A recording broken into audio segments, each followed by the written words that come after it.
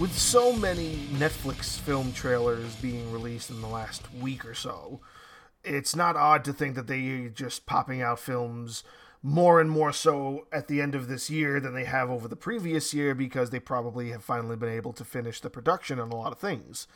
Now, this film kind of took me by surprise because I really wasn't expecting it. And again, this is because usually when I'm a big fan of a certain actor or actress, I tend to kind of see what new things are coming out for them. So, Mary Elizabeth Winstead, I'm a big fan of. And I didn't know that she was doing this film for Netflix. For some reason, it just kind of flew under my radar. And I'm really excited to see her in more. You know, I think that she's a tremendous actress in a lot of the things that she's done. She was in the Thing reboot sequel kind of film from 2011. She played a role in the most recent Die Hard films. She was the captive girl in 10 Cloverfield Lane. She was in Birds of Prey. You know, like, she's got a lot of things under her belt right now. And it's just exciting to see her do more, especially when it comes to a film like this. So, Kate came out yesterday, and I finally got to sit with it today, and I was super excited about it. But I would say that probably the biggest issue is that it's kind of just this cookie cutter story that they seem to be dishing out. Like, the assassin falls for the kid, and then the kid winds up being helpful, and they're just trying to make that scenario work within a certain story. What I do like is the concept of how she's been poisoned. So let's do a synopsis before I get too deep into this. So she plays an assassin who works mainly out of Tokyo, and on one of what she wants to be her last hits is something happens where she doesn't get to fulfill it, and she discovers that she's poisoned, and the poison is basically going to kill her in 11 hours or something, 14 hours, something like that. And when she finds that out, she's like, I'm going to find out who did this to me, and I'm also going to fulfill the final hit for my father figure / boss, played by Woody Harrelson. So she goes out on this big spree of detective work and just bum rushing through all these Yakuza, and the fight scenes are great. And again, I love Mary Elizabeth Winstead, and I think she did great in this role, and all the action is great. And it's just that I feel like they probably didn't 100% need the kid's character, Annie, to kind of play such a big role as she did. You know, the little parts that she did play, I feel like could have been enough. You know, maybe if you took her away, you wouldn't have so many, twists in the plot or whatever. But I feel like maybe it was a bit too much of just, again, it's a very similar story. They came out with a film a month or two ago that I did another entry on called Gunpowder Milkshake.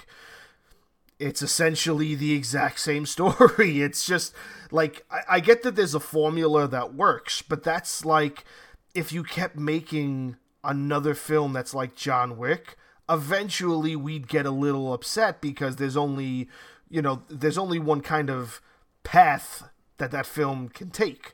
You know what I'm saying? The John Wick film is essentially, he's a retired assassin, somebody kills his dog, he goes and murders an entire Russian mob, setup in his city. When he doesn't want to do that, he just wants to get revenge. And if they just kept doing these films where it's assassins who had animals and the animals were murdered and then they went on killing sprees for their animals, that would be overdone. So this idea of the kid in the assassin, making a connection just is kind of... I don't want it to get played out. I want there to be more action films. I want there to be better action films. And I'm not saying that there's anything downplaying the quality that these films bring to the table. What I'm saying is maybe there needs to be some more uniqueness in the storytelling. Maybe if they had it where, yes, she did at some point interact with the kid, that makes sense. But making the kid basically a sidekick for the last act of the film just is kind of it's it's getting to the point of being overdone to me. And that's the only thing I could probably say is a negative about this film. Otherwise, its plot twist is great. It's kind of expected, but again, this isn't going to be a film that wins 1,000. Like, this is nominated for an Emmy. This isn't going to win an Oscar. This is just going to be an enjoyable film to watch, especially if you're interested in more action films. And they have a lot coming out, and this is just the kind of the start of this ring in like the fourth quarter of Netflix really pushing out like films, like good films one after another. And I enjoyed it, even though I have my gripes about some of the story, some of the liberties they took with the storytelling. I still enjoyed it. I still thought it was a great action film. I thought Woody Harrelson did great. I thought the actress who plays Annie, Miku, I can't remember her last name, but I think she did great. And again, I think Mary Elizabeth Winstead did great. And what I do appreciate the most is the ending it's leading to. They didn't try to surpass it. They didn't try to give it an ending that was kind of they gave you a happy ending, but not really a happy ending. But it's an ending you were expecting, and if they went any other way, I feel like you wouldn't have walked away satisfied. I walked away satisfied with the ending, and I feel most people who give the film a shot are going to, because it's what you're expecting. But it's not what you're expecting to the extent that, you think they're going to come up with a way that isn't going to be the predetermined outcome. No, they give you the predetermined outcome, and it's satisfying because even though it's what you expected, it's not a what you expected that is detrimental to the story. It makes sense, and it doesn't leave you feeling like, that's dumb. Why would they do that? Why would they do that to the story? The story that is portrayed in this film needs that ending, and I thought it was great. So I say give it a shot. It's doing really good on Netflix right now, and I would say that it's probably gonna be a good watch for anybody looking for something action.